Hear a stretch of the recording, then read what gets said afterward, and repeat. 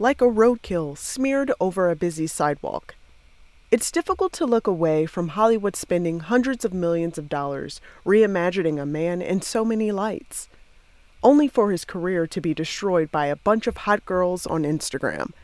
Still, when a celebrity faces cancellation, it's easy to become too fixated on his personal ruins to remember the well-oiled publicity machine that had long been able to package unhinged scumbags into movie stars. This video is dedicated to studio executives, agents, publicists, and lawyers whose years of hard work had gone into creating the unholy shit show that is Armie Hammer's cancellation. Thanks. We fucking hate it here.